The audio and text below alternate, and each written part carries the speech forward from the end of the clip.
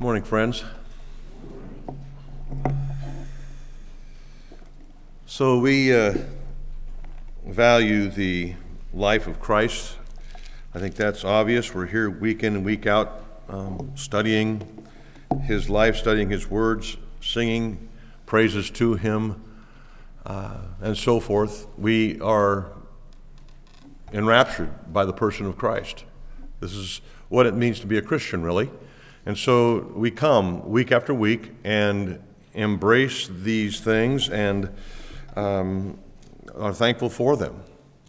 So as we think about the value of Christ, you start with why did he come to earth, right? We just finished celebrating the Advent season where we celebrated the birth of our Savior, God coming to this planet as one of us. We read things like, joy to the world, the Lord has come. We heard the angel say his name will be called Jesus, for he will save his people from their sins. And so we see these things and they resonate with us. We hear them, they resonate with us. And we discover through life in Scripture, at least Christian life in Scripture, that we value the person of Christ. And we value him, first of all, because he brings salvation to us, right? Without him, there is no salvation. And so we value Christ on the basis of his salvation that he provides to his people. He came to save. Secondly, we value Christ because his life is exemplary. In other words, if you look into the Gospels, you see that Jesus did everything right. You notice that he was loving, kind, patient, good in every circumstance.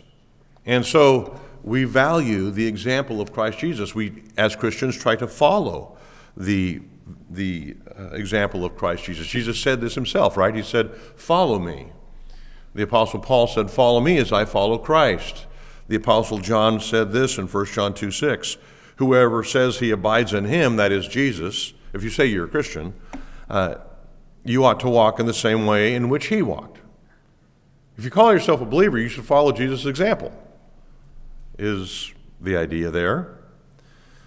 But it's important that we understand there's a significant and important difference between his example and his saving. In other words, no one is saved by Jesus' example. Following Jesus' example will never get you to heaven. And that's important to understand. The value of the life of Jesus Christ is primarily and foremost about him saving us from our sins, not about us following his example, although we should. Right? In fact, I would say that when someone embraces the gospel of God, which is Jesus Christ, the person of Jesus Christ as Lord and Savior, because of the presence of the Holy Spirit, which makes that a desire of our heart, we begin to be transformed into his likeness, right? We become more and more like Jesus the longer we walk with him. This is what Paul said in Romans chapter 8. That we are predestined to be conformed to the image of Jesus Christ. So his example is certainly of great value, but it never replaces his ultimate value, which is our salvation. In today's story, in Mark chapter 3, verses 1 through 6, we need to first and foremost grasp the point of the story. And so to get the point of the story, I need to read the story. So if you have a Bible, please turn with me to Mark chapter 3, and I'm going to read for you verses 1 through 6. If you don't have a Bible, there's probably one in the pew in front of you. Mark chapter 3, verses 1 through 6. Again, Jesus entered the synagogue, and a man was there with a withered hand. And they watched Jesus to see whether he would heal him on the Sabbath, so that they might accuse him. And he said to the man with the withered hand, "Come here." And he said to them, "Is it lawful on the Sabbath to do good or to harm, to save life or to kill. But they were silent. And he looked around them in anger, grieved at their hardness of heart, and said to the man, "Stretch out your hand." And he stretched it out, and it was restored. The Pharisees went out and immediately held counsel with the Herodians against him, how to destroy him. So Mark included, just so you aren't confused between Jesus' example and his primary value, which is his saving work. Mark is including the story here to complete a series of 5 stories from chapter 1, verse 1, up to chapter 3, verse 6. In that chapter and a half, there is 5 stories that define or record the opposition that Jesus faced for doing what he was doing, for preaching, for healing, for teaching. All these things are the reason that these stories are recorded. And so this last story that I just read for you, highlights the seriousness of this opposition. My 3 main sermon points this morning are going to fall under the category of the value of Christ's example. And this is why I introduced my sermon this way, so that you wouldn't misunderstand what I'm trying to do with this text. You may, if I didn't make a point of it, walk away this morning thinking, oh, the great example of Jesus Christ, I need to follow. And that's true, you need to follow the example of Jesus Christ. But that's not the main point of the story. The main point of the story is the saving work of Christ. And along the way, because of who he is and what he does and says, we can follow his example to our benefit. Does that make sense? Okay. So my goal here is to try to walk this line as carefully as I can without confusing the masses. Okay? So the first point that you see in your bulletin is this: doing good is right, but it will produce criticism. Have you ever proven that fact in your life? Doing good is right, but it will produce criticism when you do so. Being criticized for doing the right thing is common.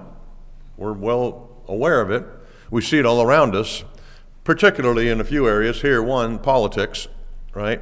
If you do the right thing, doesn't matter what party you're in, the other party doesn't like it. So doing the right thing in politics usually ends up with criticism. Whenever we befriend an outcast, whether it's in elementary school, high school, or in our current workplace, we usually catch criticism for associating with an outcast. They're an outcast for a reason, right? Next, we see it in all sorts of areas of our lives, even including paying taxes. So if you pay your taxes and anybody else knows you pay your taxes, you might get a little grief for that, or at least some judgment about it, because they didn't pay their taxes as they should have. This is what we see here in this story. Except this story is about Jesus Christ and the distorted view of the Sabbath that these people had. This distorted version of the Sabbath was central to the Pharisees' religious system, and so Jesus had to address their corrupt view of the Sabbath. It was a serious matter. He had to do what was right, and because he had to do what was right, he incurred criticism. Whenever you expose a weakness, insufficiency, or ignorance, sin, you open yourself up to criticism by those you expose. And this comes from those closest to us as well as those that we don't even know. The Pharisees, of course, were offended. But this wasn't the first offense, was it? Remember back in the story in chapter 2, verses, 1 through 12? These guys lower their friend through the roof, and he was crippled. And what does Jesus do? He says, "Your sins are forgiven," which is offensive to a monotheistic culture because you're not God, and only God can forgive sins, right? Isn't that what was going on there in that story? It was offensive to the religious leaders. Wait a minute, only God can forgive sins. If we could read in between the lines, I'm sure we would read, and Jesus said, bingo. You're right. And that would be offensive to these monotheistic folks. All right, so this wasn't the first offense that Jesus caused this group. They were befriended when Jesus was friendly with a group of sinners. Why are you eating with tax collectors and sinners? They were offended when Jesus didn't fast or his disciples didn't fast as they thought they should. They were offended when he allowed his disciples to pick grain and eat grain on the Sabbath. You don't want to do that. It's offensive. And now here, they're extremely offended when Jesus decides to heal a man who needs healing, but it's on the Sabbath. So Jesus made a practice of offending the Pharisees, and it was not by mistake. It was intentional. He publicly defied the unbiblical rules and artificial regulations that had been invented by well-meaning religious leaders of the past.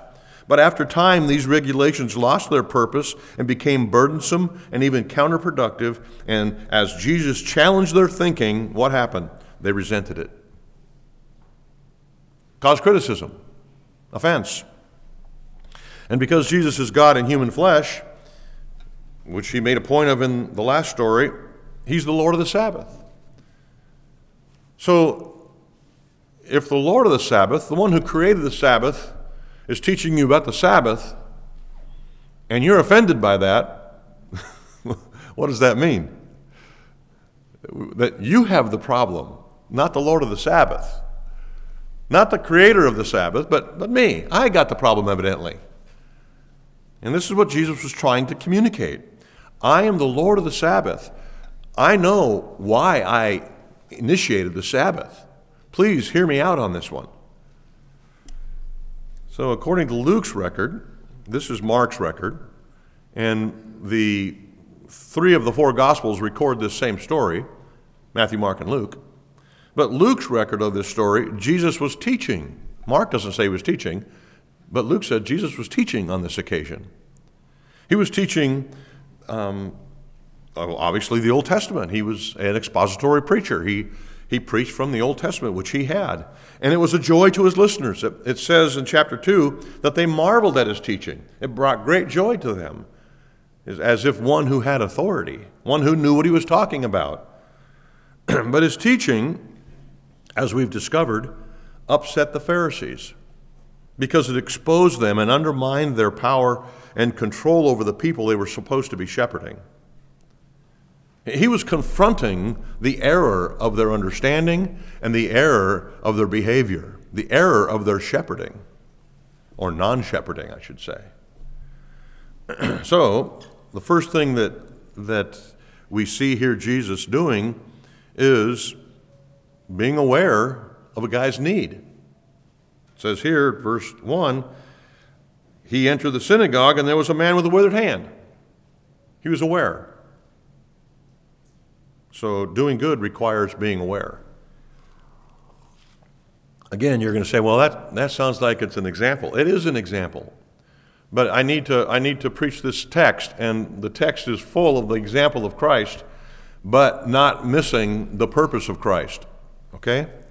So doing good requires awareness. In order to do good, Jesus needed to be aware of his circumstances, just like you need to be aware of your circumstances if you're going to do good. Right?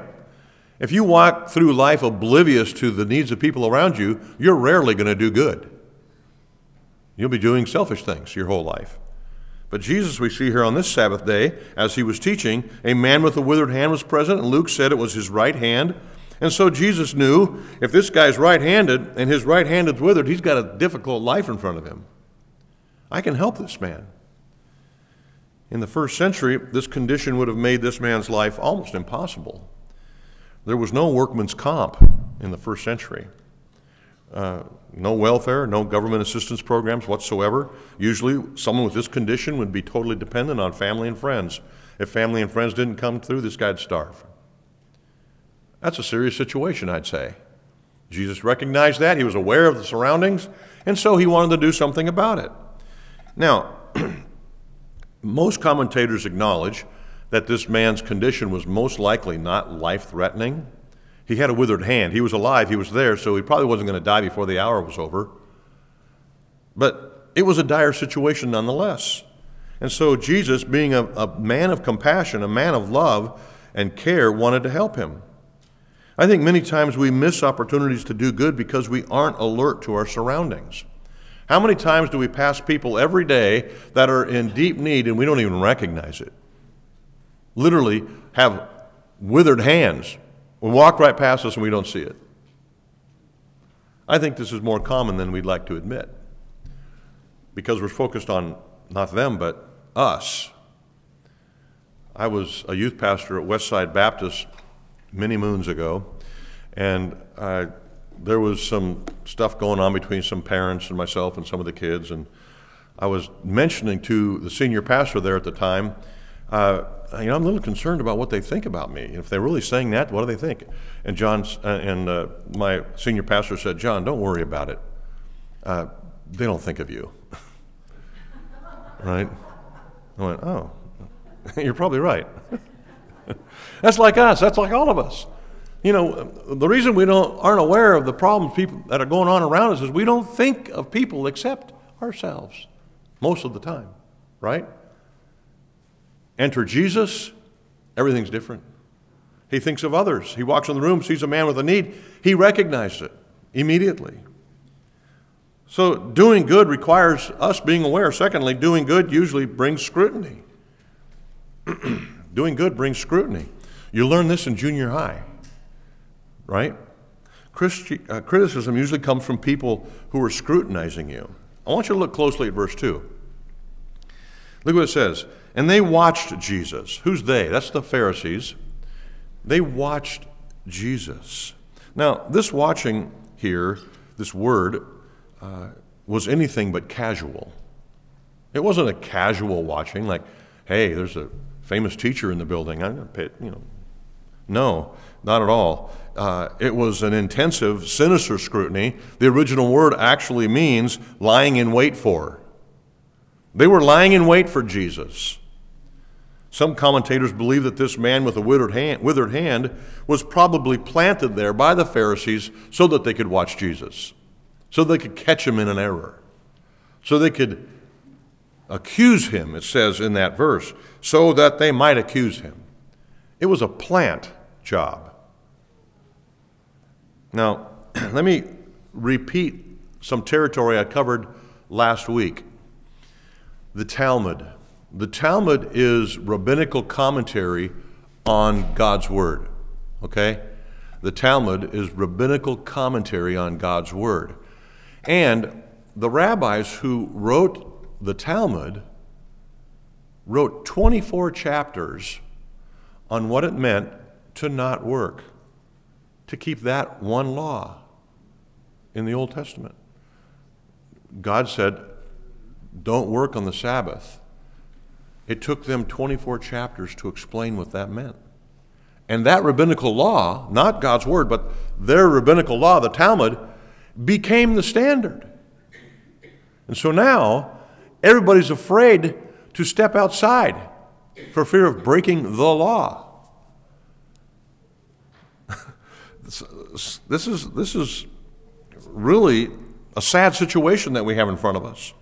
So Jesus was not permitted by rabbinical law to heal this man on the Sabbath because it was the Sabbath. And here's what was in the rabbinical law that they would associate with this situation. Doctors may not treat their patients on the Sabbath unless their life is threatened.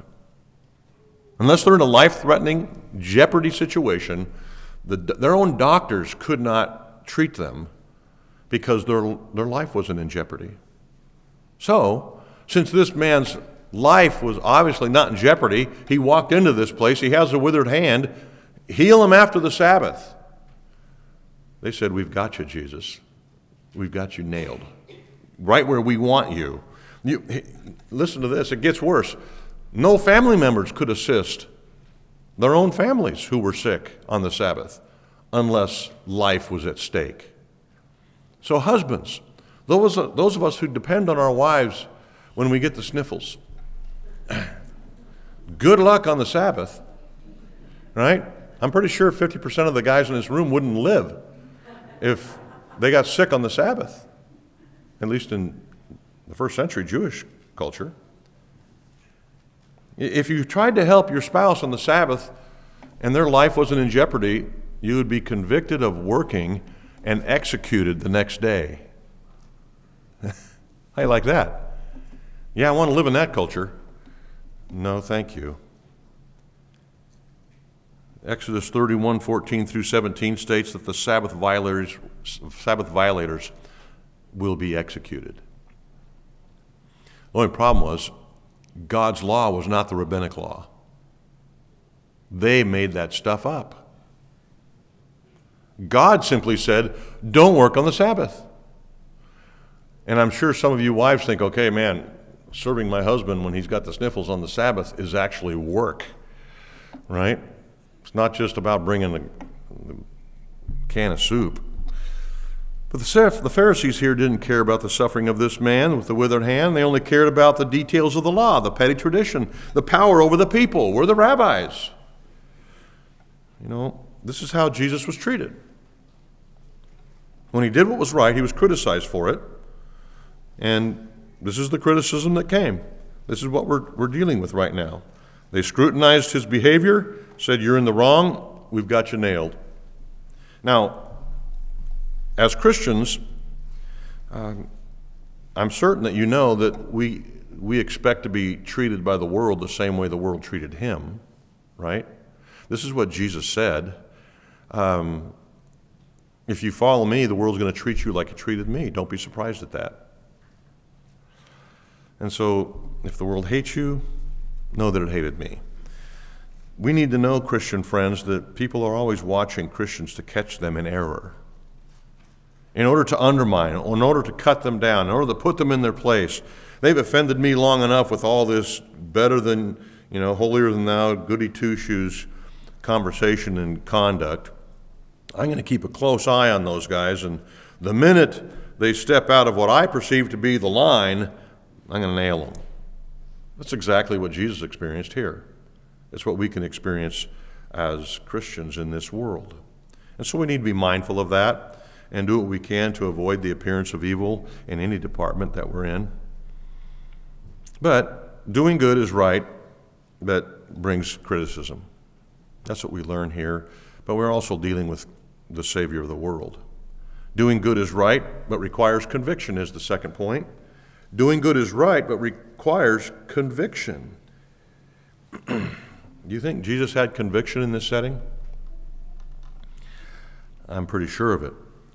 I think sometimes we can get in unnecessary trouble because we think something is right, but as it turns out, we've been misguided in some way and we weren't right. You ever been there? I've been there a few times, and it's uncomfortable. So, in this case, Jesus had to walk carefully, tread lightly, be sure, certain, be convicted of his opinion on the matter. And of course, he was. Are you convinced it's right? Whatever it is that you're doing or saying, that's good. Are you convinced it's right? I think this takes some wisdom here. Jesus could have, of course, waited until the Sabbath ended to avoid this confrontation. He could have waited 4 or 5 hours, however long, because the Sabbath ended Saturday night at 6. This was probably taking place somewhere between 1 and 2 in the afternoon. He could have waited and avoided this whole thing. Why didn't he do that? I mean, why stir the pot unnecessarily? Evidently, Jesus thought it was necessary to stir the pot. He wanted to make an important spiritual point. And the only way to do that was to confront this particular opinion. He intentionally chose not to postpone the healing because he wanted to confront the hypocrisy and misunderstanding of the people's views of the Sabbath. Remember, he's the Lord of the Sabbath. He knows what it's supposed to be about. If he would have waited until the Sabbath ended, the opportunity to instruct would have passed. And he wanted God's people to experience real rest, joy, instead of burden and weariness, and so he wanted to deal with this immediately. He wanted to remind everyone that being God, he was Lord of the Sabbath, and that he had created Sabbath for the benefit of people, not vice versa. Jesus was not only convinced that he was right, he knew that he was right because, like I said, he is the creator of the Sabbath. He could not have gotten this wrong. Next, have your words been carefully chosen? Look at verse 4. And Jesus said to them, is it lawful on the Sabbath to do good or to do harm, to save life or to kill? Jesus carefully chose those words. These weren't just random thoughts that came to his mind, like what happens to me when I get out of my text here in front of me. See, Jesus chose these words very carefully. As we set out to do good or to speak good, we need to make sure that we give no reason to those trying to trip us up to be upset. They're going to be upset whether or not we give them reason, but let's not give them that reason and not be the reason that people accuse us or wound us. In other words, let's never deserve the abuse that we receive. The Apostle Paul addresses this. Jesus addresses this. My dad addressed this when I was a kid. He said, John, never give a reason for anybody to punch you in the mouth. Don't do stupid stuff. Don't say stupid things, and you won't get punched. This is how it works. All right? So this is good wisdom here that we hear from Jesus and Paul and my dad. Don't give those who are scrutinizing you a good reason to abuse you. That's simple, isn't it? That makes sense. The answer to Jesus' question, though, was obvious. But if they stated the answer publicly, they would be acknowledging that Jesus was right, they were wrong, and that the man should, in fact, be healed, even on the Sabbath. Any answer to Jesus' question would have had a total crushing result on the Pharisees' position. I want to take you through all the possible answers here to Jesus' question in verse 4. Real quickly. This will take a minute. Follow along. Jesus asked them, is it lawful on the Sabbath to do good? Answer is either yes or no. But these are religious folks. They would say, of course. Right? How about the next part of the question? Is it lawful on the Sabbath to do harm? Of course not. It's never lawful to do harm. Right? Let's go to the next. To save life. Yes, of course it's good to save life. How about to kill on the Sabbath? No. Those are all the possible answers. There's no other options. No matter which answer the Pharisees gave, they put themselves in a corner, which means Jesus should have healed this man on the Sabbath. There's no alternative. They were between a rock and a hard place, and they knew this. And so, at least they had demonstrated some wisdom. This was their response to Jesus' question. Now, listen to me carefully to their response. There's some wisdom for you. They closed their mouth. There was no answer except, Jesus, you should heal that man. Can you heal him? Please heal him. It is lawful to do good on the Sabbath. Jesus would have been doing nothing wrong. So, I'm going to come back in a second to that. Next, though, the next part of this second point is, have your emotions been balanced and checked? Look at verse 5. Notice how Jesus' emotions are balanced. He says, and Jesus looked around at them with anger. Do you need to have it explained to you why he was angry? I don't think so. It's obvious why he was angry. These guys cared more for the detail of their belief system, their religious system, than they cared about this man who was hurting. That would make you angry, right? The emotion of anger, of course, is the most likely emotion in human experience that turns to sin. It seems that this emotion is the one that is the most out of control in any of our emotions, and that the one that gets us into trouble most quickly, anger. And so we need to check that whenever we experience that particular emotion. But how can we check to see if our motives are right to do good? Sometimes I think that we can decide to do something that's good for the wrong reason, right? So how do we check our emotions, make sure they're balanced and good? Jesus here was more concerned with people than religious minutiae. He cared about these people, this man. The Pharisees, on the other hand, were concerned for legal detail, which proved that they had forgotten that the mercy and grace of God was meant to be shown by people in need on the Sabbath, particularly on the Sabbath. It was designed to be a blessing to people, not a burden to people. But the Pharisees here, in the name of piety, became insensitive to God and insensitive to the sufferings of God's people. Right here, they stopped being shepherds. And Jesus' anger was legitimate. It was directed at the stubbornness of their hearts. And it is amazing that Mark records the next emotion literally in the very next word. He says he looked around them in anger. What's next? Grieved at the hardness of their heart. He felt compassion for these Pharisees. He felt compassion because of what sin had done, how far sin had gone in their lives to the point where they didn't care about people. God here in this story was moved with compassion for these poor Pharisees. Look what sin has done. Can't you see? Can't you see? And the idea there in the word grieved is really beyond just grief. It's an idea of deep, profound grief over how much damage sin had done to the human spirit.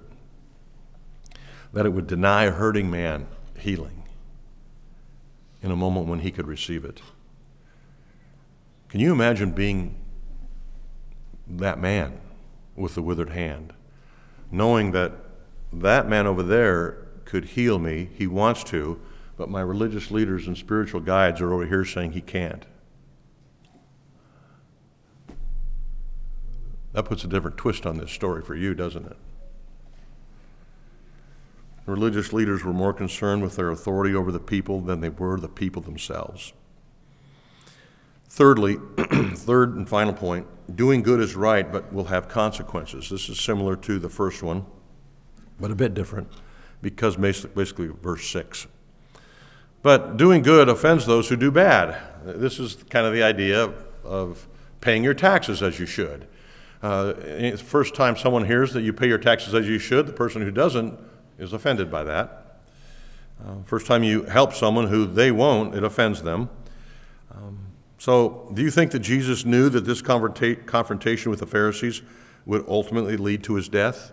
You think Jesus knew that? I think he did. If he's sovereign over that. There's no doubt of it. In fact, Luke's record, he writes that Jesus knew what they were thinking in the context of this story. He knew what was in their heart. He knew their lethal plot. He knew that they were trying to set him up. He was truly the Lord of the Sabbath as a whole. But I want you to follow me here just for a second. He was also Lord of the Sabbath in particular, this Sabbath. He's Lord of the Sabbath, but he's Lord of this Sabbath. He is sovereign over all things. He's sovereign over little things. We like to say, oh yeah, God is sovereign. What a great doctrine. I just love that doctrine. So important to me. But he's not sovereign over my job loss. He's not sovereign over my wife's cancer. He's not sovereign over fill in the blank. He's sovereign. Oh, yeah, but not over me. Really? What's sovereign mean? He's Lord of the Sabbath, and he's Lord over this Sabbath, over every detail of this Sabbath. The Pharisees may have, if indeed they planted this man, may have thought they'd pulled a good one, when all along God had planted that man there, not the Pharisees. Jesus was truly the Lord of the Sabbath. It's worth noting here in this story in Mark that the man with the withered hand did not approach Jesus and ask to be healed, which is why some commentators believe he was a plant. Everybody else in Capernaum was coming up to Jesus asking to be healed, right? Waiting in line at his door, hoping that his shadow would pass by them that they may be healed. The crowds were clamoring to be near Jesus, to be healed. This guy comes into a Sabbath where this great teacher who can heal people's sickness is teaching, and this guy doesn't say anything? So Jesus, being aware of everything in this situation, including the man's need, calls this guy up. He says here in verse 3, he said to the man with the withered hand, "Come here. Come stand in the middle." Where is here in the Jewish synagogue? If you're the teacher, here is here, where I am, up front, where everybody can see you. Jesus was bringing this man out of the crowd where he may not have been able to be seen too well, up front where no one could miss the point. "Come here," Jesus said. And again, Luke records that Jesus was teaching here. And so at the end of this teaching is when this took place. What was he teaching? He was teaching. What was he teaching? The Old Testament. Okay. Where in the Old Testament was he teaching? You remember I told you that Jesus chose his words carefully? Guess what? The words he chose carefully were recorded in Deuteronomy 30 that you heard read for you earlier. It's most likely that Jesus was teaching Deuteronomy 30 about choosing life over death and how God wants you to enjoy life instead of death. And this guy who was in the audience that the Pharisees thought they planted, God planted, so Jesus could pull him up front and say, "Look at this sermon illustration right here, Exhibit A. Life or death? Life. Good or harm? Good. Let's heal this guy." "Oh, hold on. Wait a minute. We can't. Well, it's Sabbath." What? Have you not been listening to my sermon?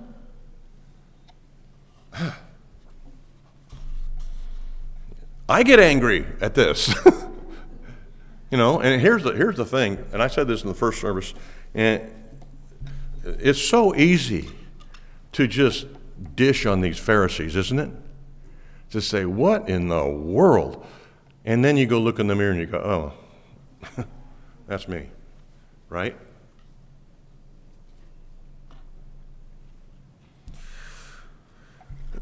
Jesus called this man to stand up in the middle of the room. This man was most likely the sermon illustration. Matthew's account of this story is very interesting. So Matthew, Mark, and Luke all record this story. Matthew's account's very interesting. If you want to follow along, I'm going to turn my Bible over to Matthew chapter 12. Matthew chapter 12, we'll get back to Mark 3 in a second. In verses 10 through 12, it says this about this story. "And a man was there with a withered hand, and they asked him," wait a minute, different story. No, it's the same story, different perspective. Matthew says the Pharisees asked Jesus if it was legal to heal. They are the Pharisees. Here in verse 10, "And the man was there with a withered hand, and the Pharisees asked Jesus, 'Is it lawful to heal on the Sabbath?' so that they might accuse him." They did the asking. In Matthew's memory, Jesus said to them, "Which one of you who has a sheep, if it falls into the pit on the Sabbath, will not take hold of it and lift it out?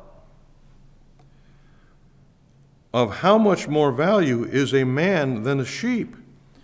So it is lawful to do good on the Sabbath. That gives us a little bit more insight, doesn't it? Each of these Pharisees had sheep, and sheep do dumb stuff even on the Sabbath. And they go help them. They pull them out of the ditch, they take them out of the fence, whatever. And so, evidently, Jesus was making a point here that they're very willing to help a sheep, but unwilling to help a man. Listen to how Jesus evaluates the Pharisees at the end of his ministry. This is at the end of Matthew 23, so Jesus' ministry has basically come to a conclusion. He's had many encounters with these Pharisees, and this is his opinion of them at the end of his ministry, after 3 years of dealing with them. They, in Matthew 23:4, the Pharisees, tie up heavy burdens, hard to bear, and lay them on people's shoulders, but they themselves are not willing to move them with their finger. In other words, they could if they wanted to, but they won't. The question by Jesus exposed the Pharisees and their religious system like nothing else could. And he exposed it in 3 ways. Quickly. 1, it exposed the unlawful nature of their additions to God's law. All these rabbinical laws were not God's law. That's why there was a problem. Just stick to God's law. Don't work. Is it work to heal the man who needs healing? Absolutely not. Right? So choosing not to help this brother in need is obviously not God's will. So by their unwillingness to help a brother in need, they were the ones who were actually breaking the Sabbath. The Pharisees. It wasn't Jesus.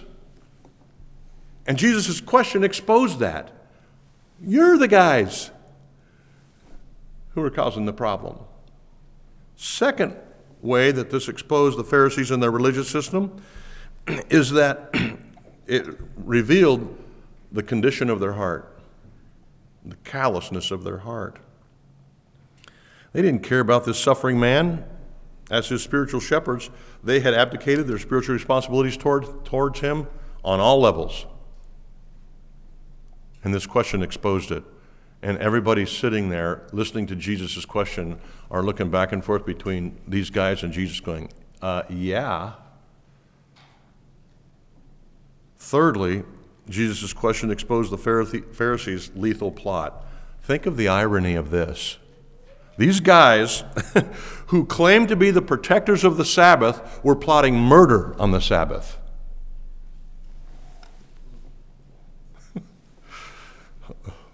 Who's got the problem here? Wow. Jesus' question was a crushing and embarrassing question for the Pharisees. And their hatred for Jesus was based on their wounded pride.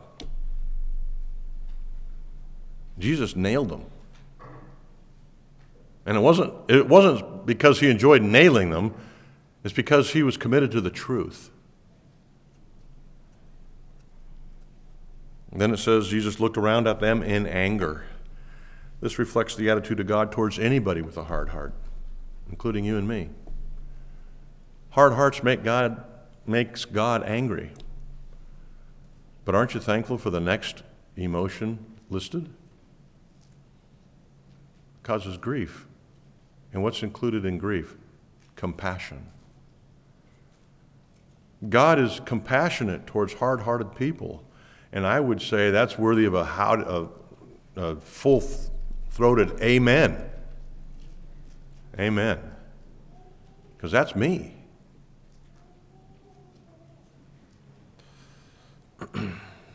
Even in the midst of displaying a hard heart towards God and towards God's people, Jesus had compassion on them. You may be one with a hard heart here this morning. You may be one who has loved ones with hard hearts or co-workers with hard hearts, and hard hearts angers God. But along with that anger comes the overwhelming grace and mercy of God towards hard-hearted people.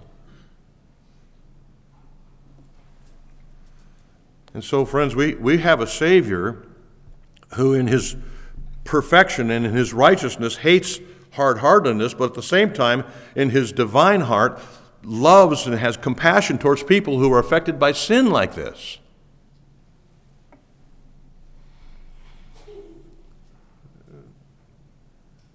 The last thing that I want to say to you this morning from this text is found in verse 6. It says this in chapter 3, verse 6. The Pharisees went out and immediately held counsel with the Herodians against him, how to destroy him. Doing good will cause enemies to join against me. We've heard it said, what is it? How is it said? I can't remember what it's said.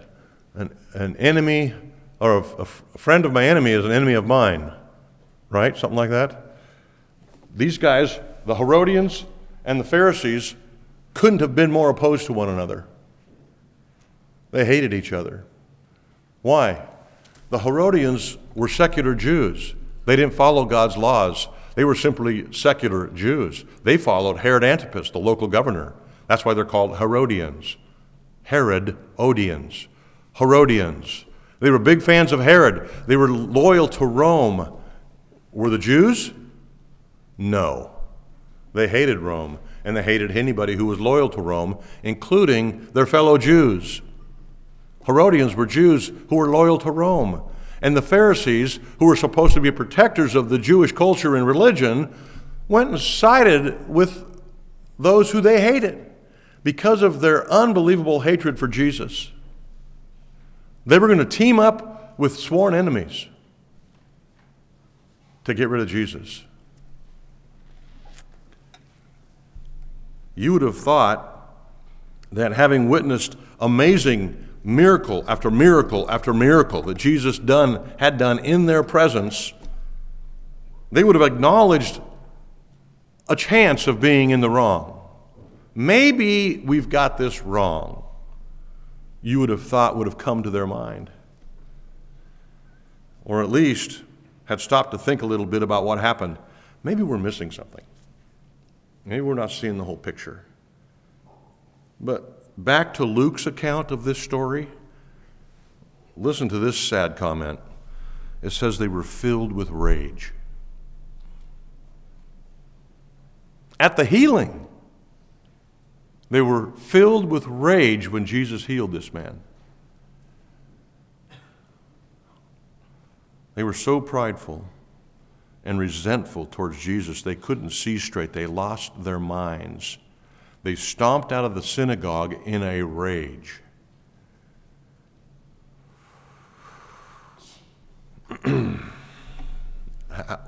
How do you talk about that? The Herodians were all too willing to conspire with the Pharisees because they were afraid of Jesus' political aspirations. He had none, but they were afraid of them. And they didn't want any chance of their Herod to be overthrown, so they joined the Pharisees to develop a plot to see Jesus hang on a cross, which was God's intention. It was God's intention to upset the Pharisees. It was God's intention for them to get angry. It was God's intention for them to join the political Herodians so that one day in the near future they would hang Jesus on the cross out of jealousy, and in that death the Son of God would pay the penalty of my sin. Listen to this, and theirs.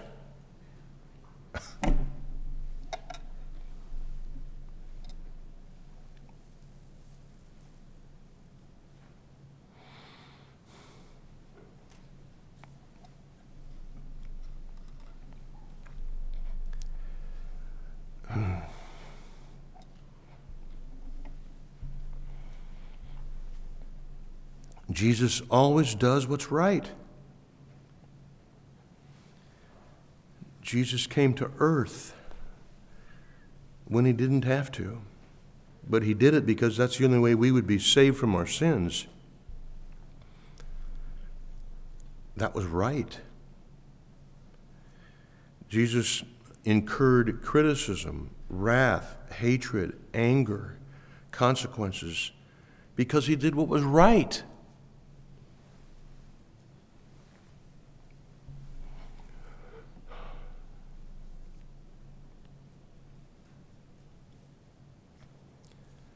What a Savior.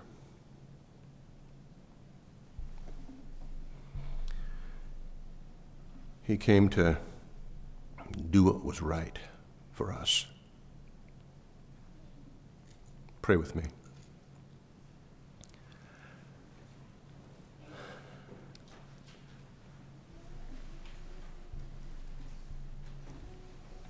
Lord Jesus, we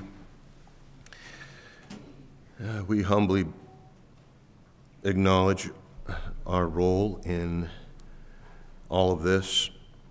We acknowledge that our sin is why you came. Our sin is why you endured what you did. And you came knowing full well the outcome, the consequences, so that we might know salvation, so that we might have our sins forgiven, and so that many, if not most, of these Pharisees repented of their sin and came in faith to you, we read in the book of Acts. Always doing what is right. Father, I pray that as we embrace the value of Christ's saving work, that we wouldn't forget his example of doing right around us. We have so many in our own lives that need Christ, so many in our own lives that need our love and our compassion, need our forgiveness. Help us not to miss that. Bless us, Father, now as we contemplate on more deeper levels this great story in Mark 3. Bless us now as we go our way. In Jesus' name, amen.